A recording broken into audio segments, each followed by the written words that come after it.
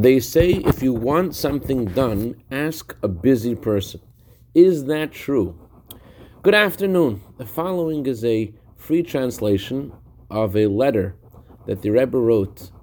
Greetings and blessings. In response to your letter in which you inform me that you have become the shochet in this city, and you're extremely busy, and you don't even have the time to be involved in the needs of your surrounding, although there are certainly many things that need to be rectified. You also write in your letter that you don't have the time to study Torah and to serve your Creator.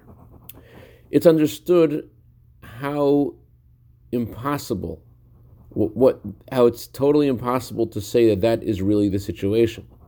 Because the Mishnah rules, I was created to serve my Creator. If so, it's impossible that there should be a Jew in the world that will not have the time to fulfill the purpose of his creation. Rather, what's going on is similar to what is written in another Mishnah. Do not say, I will study Torah when I have time, because you may never have the time. But when you start being active, although it appears that you don't have time, after a very short while you discover that there is opportunity and you have the ability to do more. And as time goes on, you get more opportunities and more abilities to influence even more. And since it is a biblical obligation to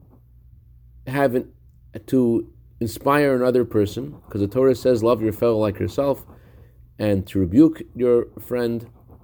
So this is also true in regards to this particular person, with a blessing for good news and all the above.